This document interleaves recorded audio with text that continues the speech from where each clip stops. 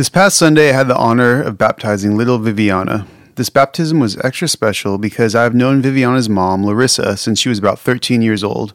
On top of that, I had the privilege of marrying her and now husband Raul 3 years ago. Last week, I wrote about being ordinary, and I thought through how embracing our ordinariness may be the most extraordinary thing we can do. This all came full circle for me this past Sunday morning as I was setting up for Viviana's baptism. I got up early like I do on every Sunday. I got my usual decaf Americano with steamed oat milk, a Good and Fit bar, and a dozen kolaches for the band from the same cafe that I go to every Sunday. When I got to church, I went into the kitchenette and got out an ordinary bowl and filled it up with ordinary tap water. As we worked our way through the service, Viviana's parents brought her up to the font.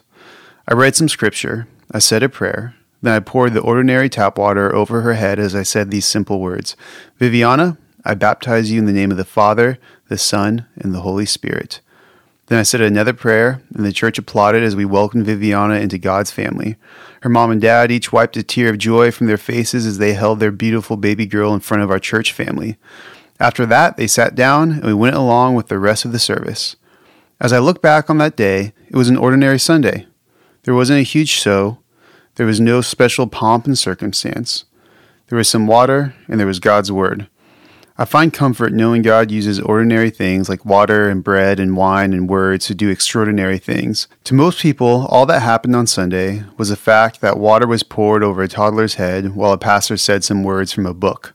But that is not what heaven witnessed. God's heavenly hosts were rejoicing as God's kingdom grew by one citizen that day. The devil scowled as he lost his grip on one more soul. This wasn't done by extraordinary means. It was done by ordinary means. Lukewarm tap water and the Word of God. You may be discouraged by the ordinariness of your life, but I want to assure you that God is not.